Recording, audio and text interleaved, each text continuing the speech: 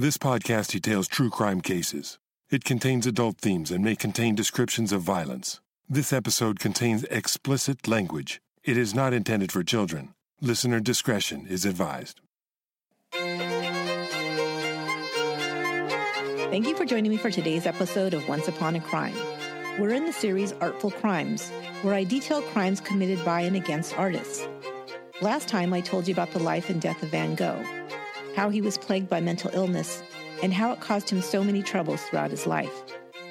This time I'll share the life of an artist who, although he was the creator of some of the most beautiful and haunting religious images ever painted, behaved very badly indeed, even committing murder. From what we know, however, he was not mentally ill, but perhaps just a bad seed with a bad attitude, a product of his violent environment, or a man damaged by the trauma of his early life. This is Chapter 2, Caravaggio, the Bad Boy of Rome.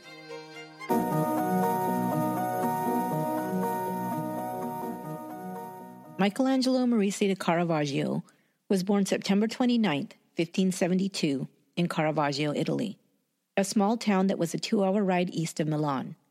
His parents were Fermo Merisi, a stonemason, and Lucia Aratori. His mother had some connections to nobility in Italy, but the family was decidedly middle class. His mother's connections would serve Caravaggio well later in his life, when he needed financial help and a place to hide out. Caravaggio was born just after the end of the High Renaissance period in Italy, but he was not named Michelangelo after the famed artist and sculptor Michelangelo Buonarroti, but after the Archangel Michael, whose feast day he was born on. His mother thought naming her son after one of the most powerful and loved of God's angels would help keep him safe and holy. Safe, perhaps. Holy, definitely not. And holiness was job one in Milan, Italy, no less so because it was under the watchful eye and control of Carlo Borromeo, who was made Archbishop of Milan in 1565. Borromeo enacted many reforms that dictated life for the residents of Milan during his tenure, and for many reasons. The Roman Catholic Church had its authority threatened by both the Protestant Reformation, beginning in 1517, and a long history of conflict with the Muslims of the Ottoman Empire. The year Caravaggio was born, there had been a bloody conflict between Christians and the Ottoman Empire at the battles of Lepanto, in which the Catholics were victorious. Milan also had a reputation as a rough city with sin on the rise. Milan was famed for its sword-making, and the men of Milan had a reputation as expert swordsmen. They were not shy about showing off their skills in the streets when altercations arose. Archbishop Borromeo decided that a come-to-Jesus moment was needed, literally, and began to implement reforms that would reintroduce the importance of the sacraments, of the Bible as the unerring Word of God, and of good works. Protestantism had introduced the idea that people were saved by faith alone, with or without good works, i.e., good behavior. It also gave permission to read and interpret the Bible for themselves. The Catholic Church believed that the priesthood alone had the final say on the meaning of the Bible and its application. Some of the reforms in Milan that Borromeo put into place were the segregation of men and women in church services and the founding of scores of seminaries and schools in which Catholic children were educated by the priesthood. Over 40,000 children were being educated in these schools by the 1580s. Borromeo's goal was to train up an army of priests. And most importantly, sin was to be stamped out, and Borromeo saw sin everywhere. Dress codes were put into place for parishioners, especially women. He introduced the confessional box where confessors were physically separated from the priest in a small booth-like enclosure. The more distance between people, the less chance for sin to occur. These confessionals are still used today in many Catholic churches. Rather than the priest-confessor privilege of confidentiality that exists today, priests were instructed to turn in confessors who were considered to be heretics or admitted to owning forbidden books, such as the poetry of Petrarch, Boccaccio's Decameron, and Machiavelli's writing on political theory, all considered to be classic works of literature today. Borromeo also tried to ban dancing on feast days and Sundays, including one of the most important feast days, the pre-Lent Carnival. If you're not familiar with this festival, it's comparable to Mardi Gras. This was not well tolerated by the citizens, being the one time they could really cut loose before they were required to sacrifice drink, dance, and, fun for the 40 days before Easter Sunday. Borromeo, to pile onto his undoubted unpopularity, also prohibited jousts, tournaments, masquerades, plays, and dances. While artists had much more freedom during the High Renaissance, the new reforms had curtailed some artistic expression. The full nudes that had been painted during the Renaissance were now considered to be vulgar, and even Adam's private parts had fig leaves painted over them in the Sistine Chapel. Religious imagery, it was now stressed, should be only for devotional purposes. Anything that distracted from that was against church doctrine. Also, images should adhere strictly to Bible descriptions. Artists were no longer free to interpret Bible scenes, but their work had to be checked by priests to ensure conformity. Fines and punishments were levied against artists who didn't follow these rules. This was the world that Caravaggio grew up in, and by all accounts, he didn't take well to it. His upbringing was more privileged than most. His father was a stonemason, which might be considered a humble profession now, but they were in very high demand and were considered artisans, of which it seems Caravaggio inherited some of his artistic ability. When he was still a boy, he moved with his family from the town of Caravaggio to their new home in Milan. The family, however, still owned property in Caravaggio. In 1576, the plague broke out in Milan. In the first 2 months, almost 10,000 people died. The family moved out of the city and back to Caravaggio, hoping to outrun the disease. But by the following year, when he was 6 years old, the bubonic plague had taken his father, his grandfather, his grandmother, and his uncle. The plague finally abated in early 1578, but by then, over 1/5 of the population of Milan was dead. Now only Caravaggio, his mother, and 3 other siblings remained. His brother Giovan left to enter the priesthood. Caravaggio was left without any male authority figures in his life, which would possibly contribute to his unruly ways as he grew into young adulthood. There are no records of Caravaggio's early interest in a career in art, but in 1584 he signed a contract to apprentice at the art studio of Simone Pederzano in Milan. There he was to be taught painting. His 4-year contract required him to pay Pederzano 24 gold scudi every year for this privilege. This was unusual because most apprentices worked in the studio of their employer and were in turn given free room and board. Some apprentices were even paid a small stipend for the work they performed, but Caravaggio was required to pay a somewhat large sum. This possibly was because his family did have some money, and or perhaps because he came without any artistic skills or training. Either way, the fact that he was paying to live and work in Pederzano's studio might in part be the reason why there are no records of any work by Caravaggio done during his apprenticeship. No paintings, no drawings. In fact, there are no known drawings ever done by Caravaggio. X-ray imaging done in modern times of his paintings show no preliminary sketches on the canvas before paint was applied, almost unheard of for any other artist. Caravaggio had a natural talent with paint and simply began painting by putting brush to canvas. Caravaggio's first known works wouldn't be done until 1592, after he'd moved to Rome. In the 4 years he was in the apprentice studio, he would have learned the basics of the Renaissance techniques of painting and how to prepare and grind colors. It seems he did learn this, but little else. He also should have learned drawing, but as I mentioned, it seems he must have skipped these classes. And he should have learned the technique of fresco painting, the art of painting a mural over wet plaster. Caravaggio never painted a fresco in his life, even though they were in demand and paid well, so it's likely this was another class he missed. Early reports of Caravaggio describe him as a difficult young man. He had swagger and liked to settle disagreements with violence, something that would continue throughout his life. He also seemed to be a creature of the night, often seen wandering the streets at night, drinking, carousing, and generally causing trouble. He always seemed to gravitate to other boys and men like himself, troublemakers, much like modern gang members today. He would seek out the company of brothers in arms, and then finding strength in numbers, perhaps felt even more comfortable starting trouble. In 1588, when his studio contract was up, Caravaggio began selling all the land he had inherited after his father's death.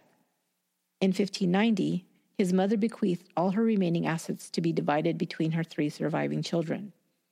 She must have been in poor health, because 1 month later she died.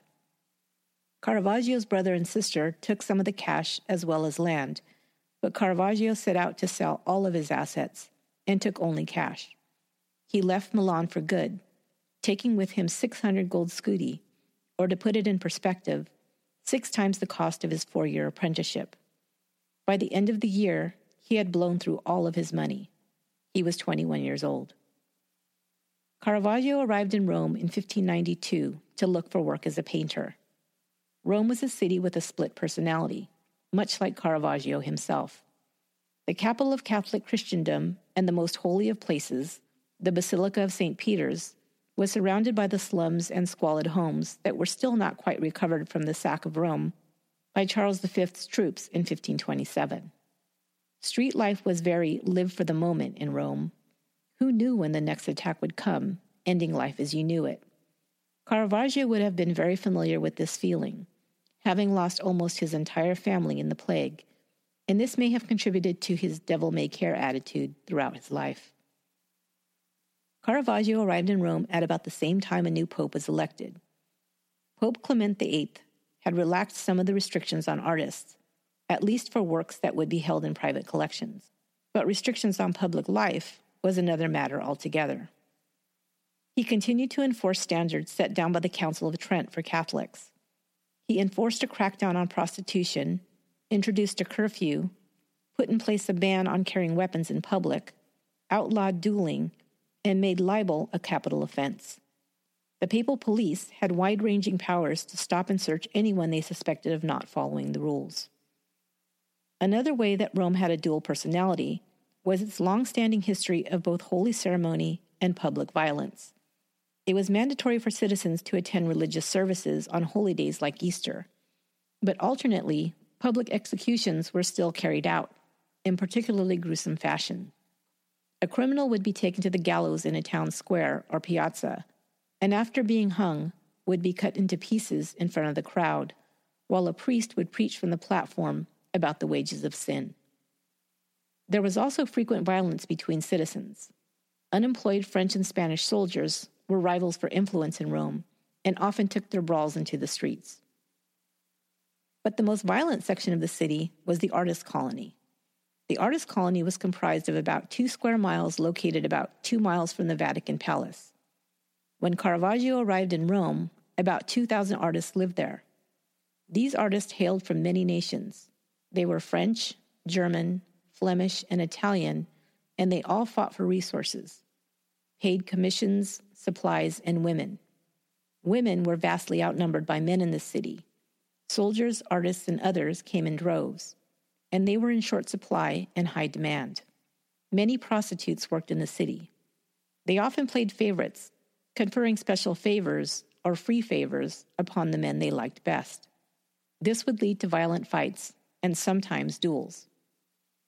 Artists tended to run in gangs with their own countrymen. Even Italians broke out into regional factions. Romans hated Sicilians, the Bolognese hated Tuscans, and those from Milan were considered the most unruly and dangerous, as they had a reputation as being quick with the sword.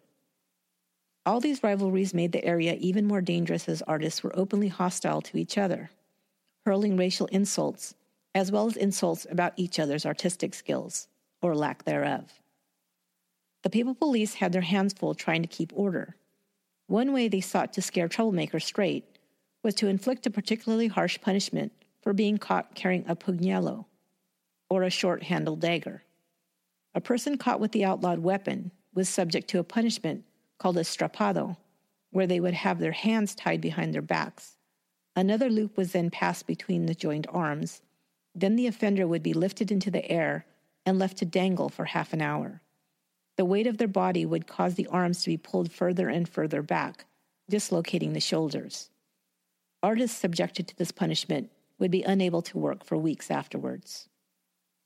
The commissions the artists were most interested in, and where most of the competition lay, was those of the cardinals, and especially those closest to the Pope. To receive a commission from one of them meant fame, money, and security. When Caravaggio first arrived in Rome, Without money or a name in the art world, he bounced around from studio to studio, mostly working for unremarkable painters on small projects. He was hired to, quote, paint flowers and fruit, and he painted well. He soon met a young man who had become a friend, Mario Minetti. Minetti would also be a model for several of his early works, including Boy with a Basket of Fruit. In this painting, Caravaggio painted a typical scene for that time, but he painted the fruit to look somewhat bruised with brown spots, and some of the leaves also seemed to be in a state of decay. Caravaggio would always, in his paintings, endeavor to show the true nature of things. Flowers die, fruits decay, and human nature as well was often far from beautiful or ideal. Caravaggio worked for a time at the Cesare Brothers studio in 1593. The Cesare Brothers had their own outlaw history. Shortly before Caravaggio was employed there, Bernardino Cesare had been given a death sentence for running with a gang of bandits and had fled Rome. By the following year, the year Caravaggio arrived, he had returned, having secured a papal pardon. After 8 months at the studio, Caravaggio left. The details are unknown, but there is some reference to the Cesare brothers hiding Caravaggio, and it was recorded that they did not want anyone to know he was living there. Caravaggio was in dire straits at this time. Needing money for room and board, he made some paintings and took them to picture dealers with shops in Rome, and sold a few on commission only. It seems he would take whatever he could get to feed and clothe himself at this time. But this became fortuitous when one of the picture dealers, Costantino Spada, introduced him to the art-loving Cardinal del Monte. Cardinal del Monte would become Caravaggio's first patron. For him, he painted two of his best-known and intriguing paintings, the Gypsy Fortune Teller and the Card Sharps. Both paintings show not a religious scene, but a scene that depicts con men or con women in the middle of a swindle. In the Gypsy Fortune Teller, a young man, modeled by Mario Minetti, is having his palm read by a female fortune teller. Unseen by him at the same time, she is removing his gold ring. In the Card Sharps, a young man is in the middle of a card game. His opponent has cards hidden behind his back, while his accomplice is peeking over the young man's shoulder and signaling what cards the boy is holding. In both pictures, Caravaggio is showing the seedy side of life, probably very familiar to Romans, but never seen portrayed in a painting. This type of genre painting would become in high demand and was introduced by Caravaggio. The cardinal would keep the paintings displayed in his private residence. Caravaggio was now offered room and board with Cardinal del Monte. The cardinal was in possession of 3 residences, 2 in Rome and 1 in the countryside, then he wanted more paintings to decorate. However, he was not wealthy. The homes he had didn't belong to him, but to the Medicis, the powerful and wealthy Italian banking family who were also great patrons of the arts. Even once Caravaggio gained some success with his paintings, he still didn't seem to take his vocation very seriously. After receiving accolades and income from a few paintings, he would spend a month resting on his laurels and spend most of his money drinking and gambling, and his spare time getting into fights. He began to get into increasingly serious scrapes with the law. By 1597, Caravaggio had been in Rome for about 5 years and had become a painter of some renown. That year, he was called before the governor's tribunal to give testimony about an assault that he was accused of taking part in. Several men were being interrogated. They all testified to having been in the area in the night in question, but wouldn't admit to taking part in the fracas. They testified that they'd been in the vicinity of the Via della Scrofa on that night and heard some cries in the dark. Then a dark figure of a man was seen running away. A man had been wounded in a fight, but would not say who his attacker or attackers were. Caravaggio's name was brought up because it was determined that he was present that night, and also because, quote, he is the only one to carry a sword because he is in the service of Cardinal del Monte, which apparently gave him special treatment since carrying a sword in public was prohibited. As a matter of fact, it seems he was only questioned briefly, even though he obviously would have had information as to the events of that evening, because he had friends in high places. This would continue to help Caravaggio wriggle his way out of trouble time and time again. Side note, totally random.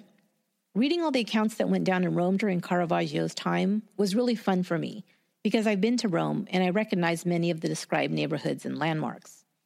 When I read that this fight had taken place on the Via della Scrofa, I had a flashback to a memory from Rome. On the Via della Scrofa, there is a restaurant that has been there since 1907, called Alfredo alla Scrofa, and claims to be the place where fettuccine Alfredo was first invented. Whether it was invented there or not, I will tell you, it is to die for. It's probably one of the best things I've ever eaten in my entire life, no lie. Okay, I'm hungry now, but back to the story. Not long after this inquiry, which, by the way, the investigation was dropped due to not being able to get information out of anyone, including the victim, Caravaggio was arrested. He must have felt somewhat untouchable because it was reported that he wore his sword in the streets openly, day and night, and he wasn't shy about using it. In those days, if you were wounded, you weren't hauled to the hospital, but to the barber shop. Barbers were called barber surgeons, and they were the ones that would sew you back up and dress your wounds. There are records of Caravaggio having been to a barber surgeon at least once to have his wounds dressed. On May 5, 1598, at the age of 26, Caravaggio was arrested for the first time for bearing arms in public. After a night in jail, Caravaggio appeared in court. When asked to account for this violation of the law, he responded, "I was arrested last night because I was carrying a sword. I carry a sword by right because I am painter to the Cardinal del Monte. I am in his service and live in his house. I am entered on his household payroll." In this response, we see a young man unapologetic and giving no other defense other than the "do you know who I am" defense. He seems haughty and somewhat full of himself, or at least entitled. Once again, because of his powerful contacts, he was released and the case was dismissed. An art historian described Caravaggio and the friends he hung out with as, quote, brash, swaggering fellows, painters and swordsmen who lived by the motto, nec spec, nec metu, or without hope, without fear. One theory put forward as to why some of these artists were so violent and aggressive was that the paints they worked with had toxins, lead and other poisons. When a person was frequently exposed to them, it was said, it could cause a person to become depressed, anxious, and increasingly aggressive. Interesting to consider, especially in light of what we learned about Van Gogh's mental state in the last episode. Van Gogh, as you may know, not only used his paintbrush, but his thumb and fingers to apply the paint to the canvas. Also, witnesses recall seeing him suck on a dry paintbrush while he worked. And of course, there might have been some residual toxins left on such an instrument. Whether it was Caravaggio's history of loss and upheaval in his life, the environment in which he found himself in Rome, toxins, or just plain assholishness that caused his aggressiveness and devil-may-care attitude, Caravaggio would have a long track record of transgressions. By most accounts, he was often the ringleader of a band of thugs, including a very violent fellow in his own right, the architect Onorio Longhi. A thug architect. That's a new one on me, to be sure. Onorio also had powerful connections and some significant commissions, including some very important churches in Rome. It's written that he was constantly in court, charged with disturbing the peace and a variety of other offenses, and was also described as a lawless leader for the youth. Onorio and Caravaggio were often in the company of each other. Caravaggio would start fights and draw his sword for any number of perceived slights. He would brandish his sword and threaten someone if he was accidentally bumped in the street or if he felt he wasn't given enough respect. There is even one record of a fight in a bakery where he had gone in to buy a meringue. I mean, seriously? Who gets into a fight in a bakery? Besides Disneyland, that's got to be the happiest place on earth, am I right? Caravaggio continued to get important commissions, and his paintings were increasingly heralded as great works of art. It's obvious that Caravaggio was a talented prodigy in the art world. He was largely unschooled and untaught, but beautiful works of art just seemed to flow from his paintbrush naturally. By 1600, he was considered one of the leading painters in Rome. Also in 1600, Caravaggio became embroiled in a fight with a soldier.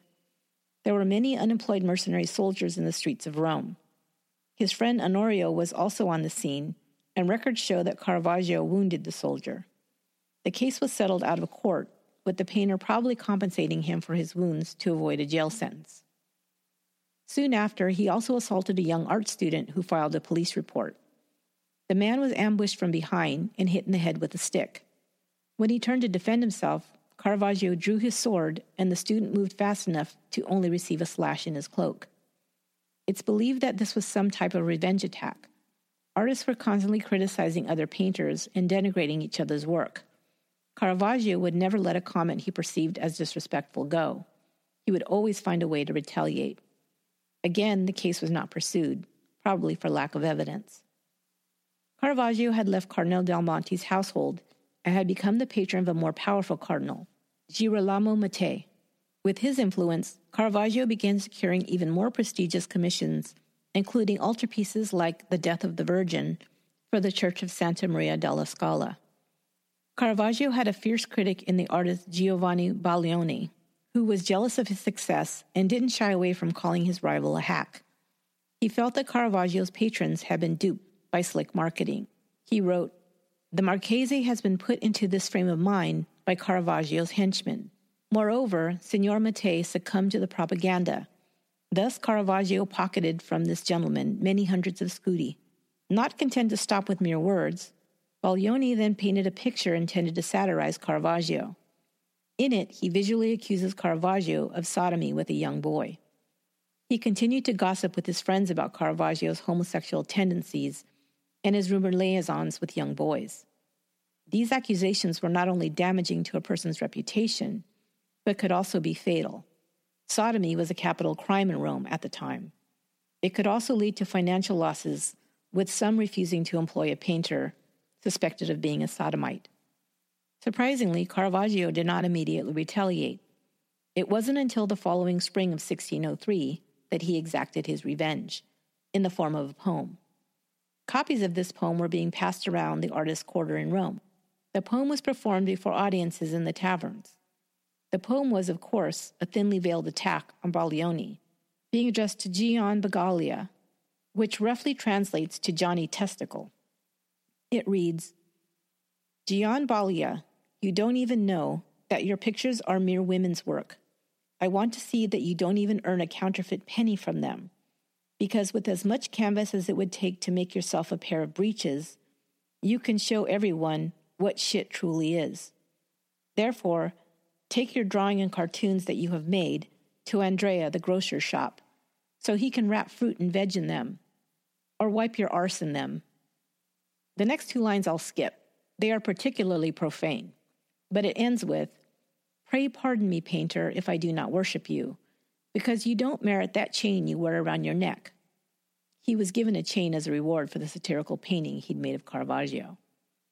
"And your painting deserves only vituperation." Of course, it sounds much better in the original Italian, I'm sure. A second poem was also written and shared that enumerated the many ways Baglioni was a terrible painter and human being. But as you might recall, slander and libel were considered especially heinous offenses in Rome then. Harsh penalties, including sentences of several years to life rowing in papal galleys, could be administered to anyone who, quote, "defamed and detracted from honor and reputation under the guise of cleverly written poems and witty epigrams or libelous prose." Baglioni decided to take the case before the courts, hoping undoubtedly that Caravaggio would have the book thrown at him, and he could get rid of his hated rival. In September 1603, Caravaggio was seized along with some accomplices, including Onorio Longhi, and thrown into solitary confinement to await trial. When he was called to testify before the court, he still seemed to have his swagger, although he went about it more politely. When asked to express his thoughts about Baglioni to the court, he said, "I don't know of any painter who thinks that Giovanni Baglioni is a good painter." When asked about a certain painting of Baglioni's, his response was, "It's a bungle. I think it's the worst he's done, and I haven't heard any painter praise the said painting. Of all the painters I've spoken to, no one liked it." The trial seemed to be going badly for Caravaggio, but unexpectedly on September 25, 1603, he was released from prison. It seems that his old friend Cardinal Del Monte had arranged his release. After the libel trial, he was living, for the first time in a long time, without a patron. He was in a rented apartment. His paintings were starting to fall out of favor. The church had declared that portraying religious images the way Caravaggio did, their holy icons made too human, with dirty feet and ragged clothes, was disgraceful and unacceptable. As a result, he'd received only 3 commissions for large-scale public religious paintings between 1603 and 1606. As these had been his bread and butter, he now lived much more modestly. At about this time, one of Caravaggio's most well-known public rows happened. In the spring of 1604, he was having dinner at a local restaurant, and some artichokes were ordered for the table. When they were served, Caravaggio asked the waiter which of the artichokes were cooked in oil and which in butter. The waiter said he didn't know, and then picked one up and smelled it, most likely to imply, "Why don't you smell them and find out, idiot?"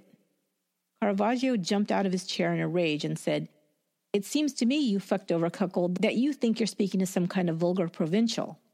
He then picked up the plate and threw it at the waiter, gashing his face. Once again, Caravaggio was not about to put up with what he perceived as disrespect. Although he had little money, he was known to go about with ragged pants, and the waiter probably thought him some local loser. Caravaggio wanted him to know that he was somebody.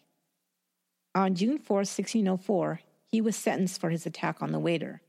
The record shows he was accused of, quote, wounding a man under the left eye with an earthenware plate. But we don't know what sentence was handed down. It couldn't have been very serious because he was free on October 19th, when he was thrown in jail again for throwing rocks at some police officers. That autumn, he was also charged with using offensive language against an officer. Another time, he was stopped at night and asked if he was carrying a sword. He replied yes, and asked if he had a license for it. He said yes and presented the license. The officer then thanked him and sent him on his way. As Caravaggio walked away, he could not resist adding, "You can stick it up your arse," and was arrested. Caravaggio was clearly spinning out of control. There is no record of any paintings being completed at this time. In fact, he had one commission that was overdue by several months that he had yet to finish. Even so, his debts were piling up and his rent was overdue. In July of 1605, Caravaggio was charged with the attack on a notary. The man had been walking at night in the Piazza Navona when he felt a blow to the back of his head. He believed he'd been struck by a sword and was bleeding.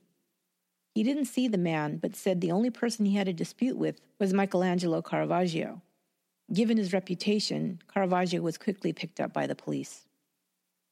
He made bail and at the end of July skipped out and fled to Genoa.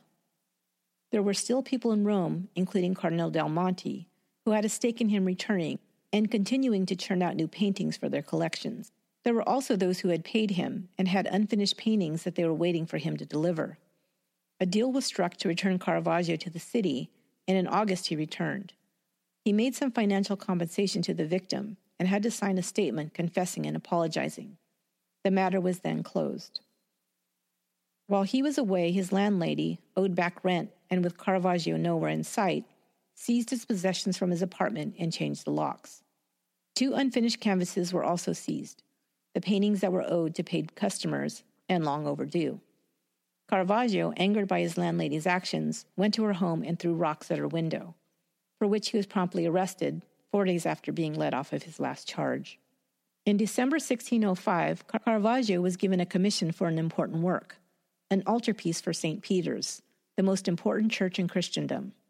Badly needing money and perhaps feeling like he was finally receiving the respect due him, Caravaggio finished the painting in 4 months. The painting was The Madonna and the Serpent.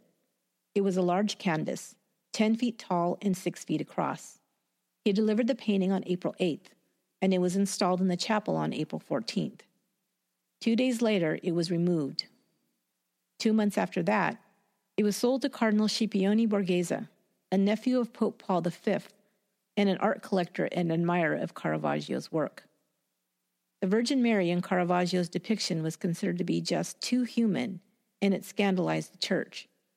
For one thing, she was painted with large breasts and wearing a low-cut red dress.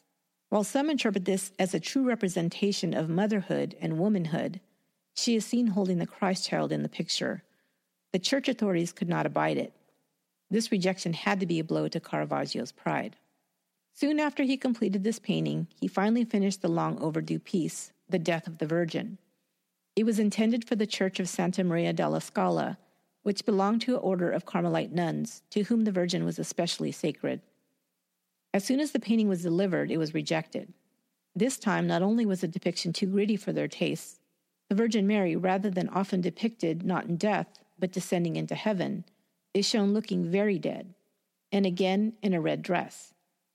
But beyond that, the model for the Virgin, whose face is very recognizable, was a known prostitute in Rome. Soon after these two devastating blows to Caravaggio's pride and his reputation, he would find himself charged with his most serious offense to date, when he was accused of murder.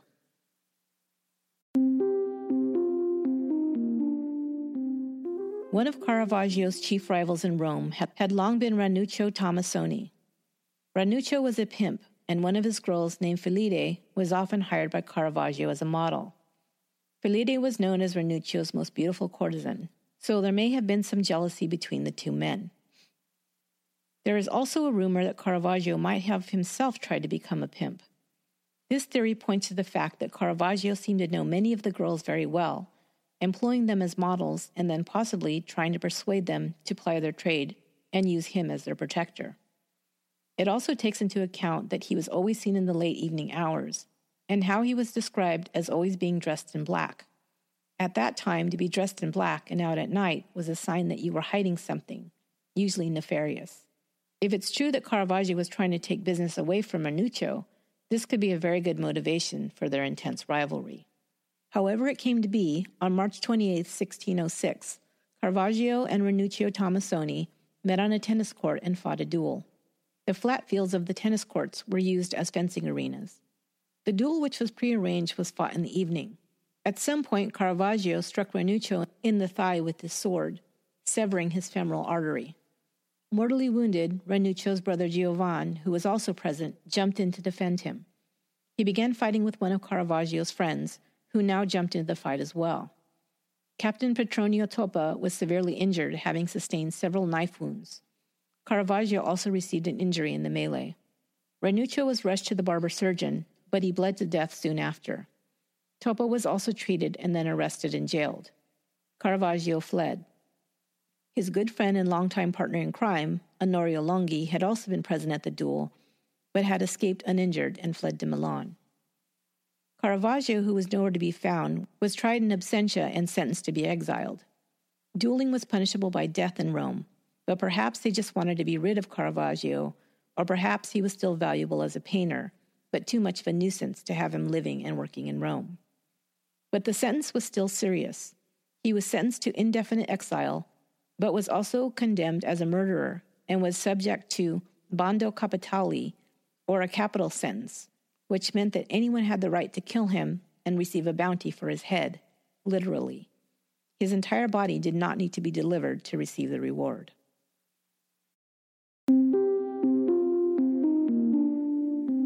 Caravaggio's run from the law took him first to the Alban Hills and then to Naples. He quickly began to plan how he could get back into the good graces of the papal authorities so he could return to Rome. As always, he knew it would have to be through art. So he painted a picture to be given to Scipione Borghese. Not only was he the Pope's nephew, he was also the chief administrator of papal justice. If he played his cards right, Caravaggio thought, he might just broker a pardon from the Pope for him. The painting was David and Goliath, and it is filled with meaning and symbolism from this desperate time for Caravaggio. In it, young David of the Bible has just slain the giant Goliath. He holds Goliath's gruesome severed head by the hair. The face of Goliath is a self-portrait of Caravaggio himself. The painting was offered to Scipione to say, "Here is my head, sacrificed symbolically for you." He gave him his head in the painting so that he could keep his real head on his shoulders. The painting was sent to Scipione, but he did not hang it in public for several years, probably because he didn't want people to know he'd been petitioned by a murderer. But he did begin to work behind the scenes for the artist's pardon. When no word had come from Rome by October of 1606, Caravaggio fled further south to Naples. As soon as he arrived, he began receiving many offers for commissions. His reputation as a celebrated artist was well known, and the wealthy and powerful were eager to pay him for his work. He received private as well as public commissions. He was even given a large altarpiece to paint called The Seven Acts for the high altar at the Church of Pio Monte. The entire building was designed around Caravaggio's painting. But suddenly and surprisingly, Caravaggio left Naples for Malta in the spring of 1607. he decided that the next honor that should be bestowed on him was a knighthood.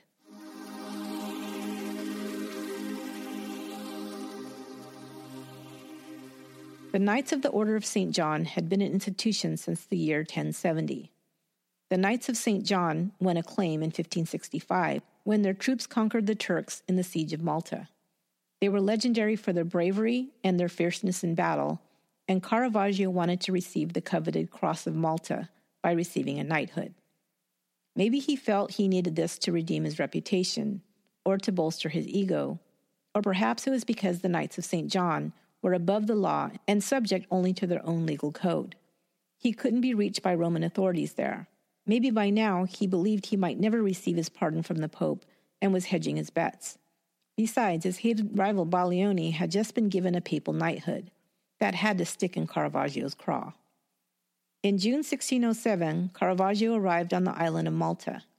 In order to become a member as a Knight of Justice or a Knight of Grace, you had to show an unbroken lineage from a noble family, of which Caravaggio could not. There was one other avenue open to him. He could apply to become a Knight of Magistral Obedience that was given to men of merit, noble or not. Caravaggio set out to earn one of these knighthoods in the only way he knew how, through his talent as an artist. He set up his studio and began to paint religious pictures that would be highly prized by the prestigious Catholic order. His first painting was St. Jerome Riding. It was praised highly, and other commissions quickly followed. He then was first asked to paint the portrait of one of the most distinguished knights of Malta, Fra Antonio Martelli. By November, he was painting the portrait of none other than the Grand Master of the Knights himself, Olaf de Wignacourt. His portrait now hangs in the Louvre. Wignacourt was delighted with his portrait, and most historians believe that Caravaggio received his knighthood for this painting.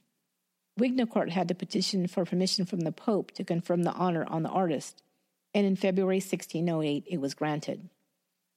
They received this reply: "It has pleased the Most Holy Father to approve for Olaf de Wignacourt, Grand Master of the Order of the Hospital of St. John of Jerusalem, authority to present the habit of magistral knight to two persons favored by him, despite the fact that one of the two committed homicide in a brawl." The other person who had received the knighthood along Caravaggio was not named. Can you imagine that guy? What honorable works and exemplary life he must have led to receive this honor, and then to be knighted with a murderer who painted a couple of pictures for it? Life is so not fair. But in order to receive the honor as a novice, he first had to spend a whole year on the island. He was also supposed to pay a tribute before being allowed in the brotherhood, and he had no money for the payment, so he, you guessed it, painted another altarpiece. This time it was The Beheading of St. John. This was a massive painting, measuring at over 10 feet high and 15 feet wide. The painting depicts the Bible story of when Herod had John the Baptist beheaded as a gift for Salome. This is the only painting Caravaggio ever signed, and he uses the blood gushing from St. John's neck to write his name with, signing it F. Michelangelo, the F short for Fra, or brother, as his official prefix as a Knight of St. John. On July 14, 1608, a year and 2 days after he arrived at Malta, Caravaggio was officially inducted into the Order of the Knights of Malta as a Knight of Magistral Obedience and given the title of Fra Michelangelo Merisi. Caravaggio had succeeded at his goal at being conferred a title of honor and respect. As a knight, Caravaggio was subject to a strict set of rules of conduct. First, knights were not allowed to leave the island without direct permission from the Grand Master. Nor was disorderly conduct tolerated. No insults, no shouting, no fighting or dueling with swords was permitted. It was somewhat unlikely that the new brother Michelangelo would adhere to these rules for long. A mere 1 month after he was knighted, Caravaggio took part in a brawl where another knight was badly injured. Reports indicate that a group of younger knights, including Caravaggio, got into a dispute with the Knight of Justice, who outranked him. Caravaggio had somehow insulted the senior knight and was called out for it. Then the 6 junior knights, led by Caravaggio, began to brawl. A knight who was with Caravaggio, Giovanni Pietro de Ponte, was carrying a small pistol, and it was bullets from this weapon that had injured the senior knight, named Giovanni Roero. While Caravaggio had powerful friends on Malta, including the Grand Master himself, The seriousness of the crime left them no choice but to arrest him. On August 28th, he was arrested and sent to the prison of Castel San Angelo. One thing that probably crosses your mind at this point in the story is, what was wrong with this guy? I mean, he keeps getting out of these scrapes, and yet he keeps getting back into scrapes.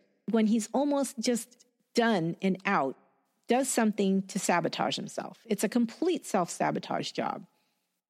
And as I'm reading about Caravaggio, I'm thinking about this because I used to work with juvenile gang members. I worked with them when they were incarcerated, and I worked with them when they would first get out. And what I frequently saw was just before they were about to be released from prison or from probation, they would do something to self-sabotage and either be put on probation again or sent back to jail or not released. And it really is a phenomenon that happens. And it's almost like, this is who I am. I'm a bad guy, and this is where I should be. So they sabotage themselves to stay where it's most comfortable for them. But I see this with Caravaggio, and I wonder about that, whether he was sabotaging himself because he felt this was who he was and this is what he deserved. A month after he was in prison at the Castel San Angelo, Caravaggio escaped. He would have had to have help in order to escape the prison and then the island, but it is unknown who did so. What is known is that by October 1608, he was in the coastal town of Syracuse, over 60 miles away. He was officially declared missing on October 6th. He then moved on to hide in Sicily.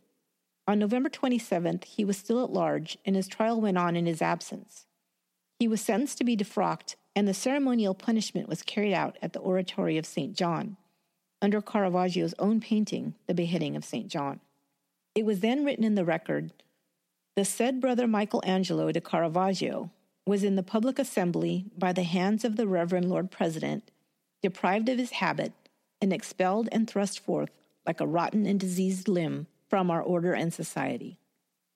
In Sicily, although still free, Caravaggio was in a bad state. He was anxious and nervous, having to constantly look over his shoulder. It was said he went to bed fully dressed with his dagger constantly at his side.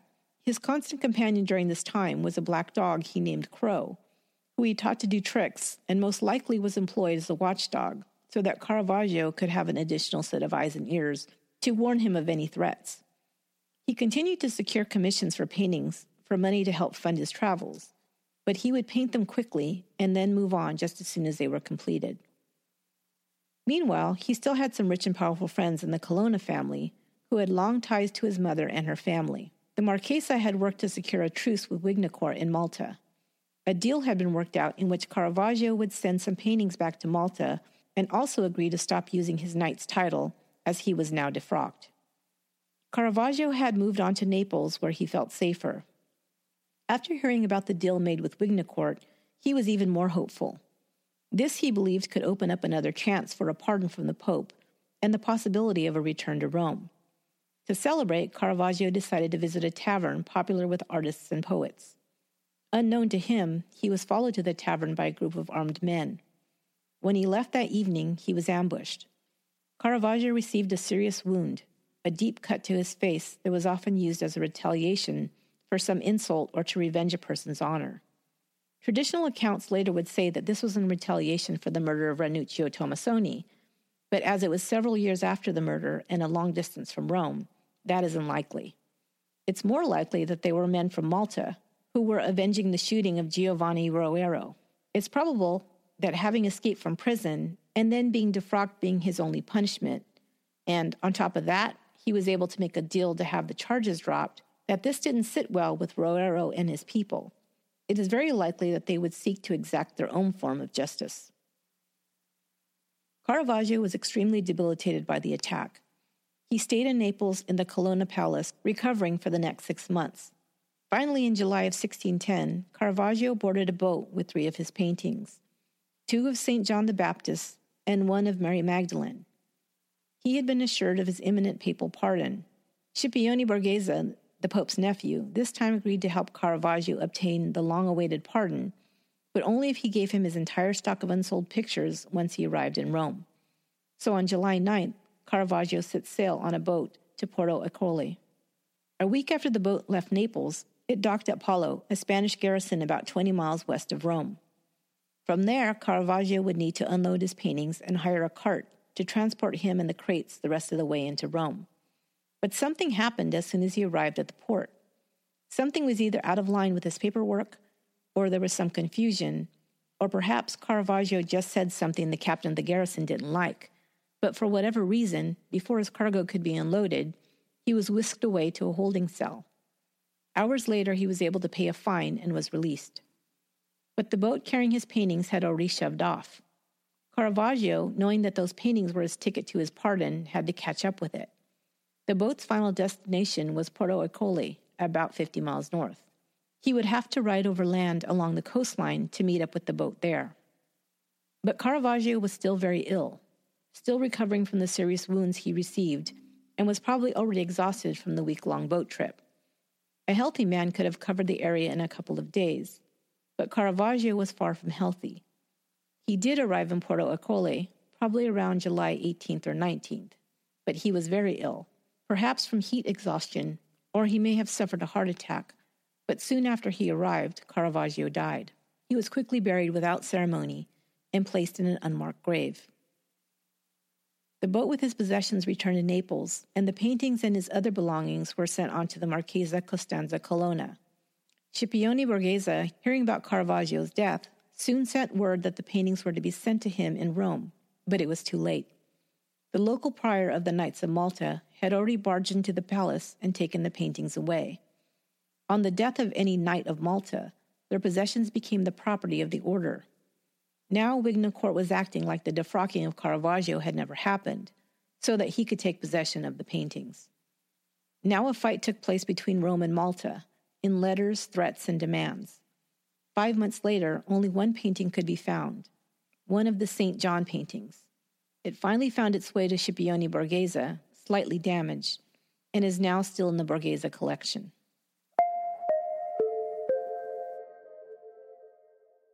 A friend of Caravaggio's, Mario Milisi, wrote his epitaph. It reads, Michelangelo Merisi, son of Fermo da Caravaggio, in painting not equal to a painter, but to nature itself, died in Porto Ercole, betaking himself hither from Naples, returning to Rome, 15th calendar of August, in the year of our Lord 1610. He lived 36 years, 9 months, and 20 days. Dedicated this to a friend of extraordinary genius. Caravaggio's reputation lives on as a great and important artist who inspired the Baroque period of art. He never established a school or spread his techniques as some other artists have done, but art historians believe that without Caravaggio, artists such as Rembrandt, Delacroix, Manet, and Vermeer would never have existed, or have been utterly different.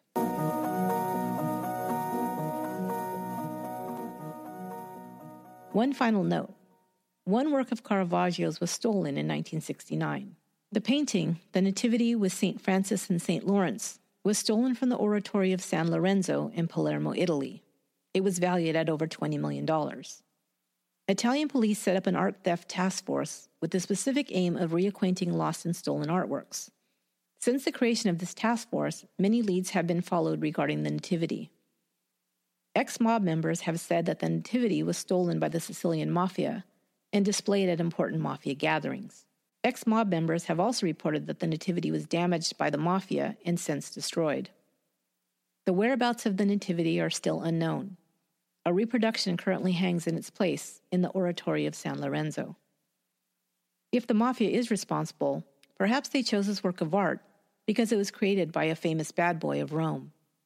Somehow, I think Caravaggio could have appreciated this. That'll do it for this episode of Once Upon a Crime. Once Upon a Crime is written, produced, and edited by me, Esther Ludlow.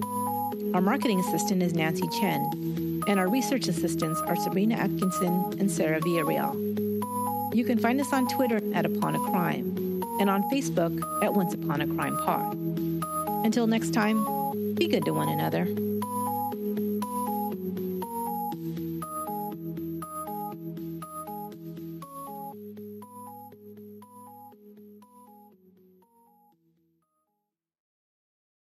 Angie has made it easier than ever to connect with skilled professionals to get all your jobs projects done well. If you own a home, you know how much work it can take, whether it's everyday maintenance and repairs or making dream projects a reality.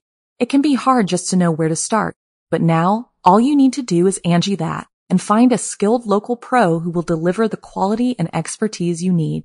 Angie has over 20 years of home service experience, and they've combined it with new tools to simplify the whole process. Bring them your project online or with the Angie app, answer a few questions, and Angie can handle the rest from start to finish, or help you compare quotes from multiple pros and connect instantly, which means you can take care of just about any home project in just a few taps. Because when it comes to getting the most out of your home, you can do this when you Angie that. Download the free Angie mobile app today or visit Angie.com. That's ANGI.com. The Angie's List you know and trust is now Angie, and we're so much more than just a list. We still connect you with top local pros and show you ratings and reviews, but now we also let you compare upfront prices on hundreds of projects and book a service instantly. We can even handle the rest of your project from start to finish. So remember, Angie's List is now Angie, and we're here to get your job done right. Get started at Angie.com. That's ANGI, or download the app today. You can live out your MasterChef dreams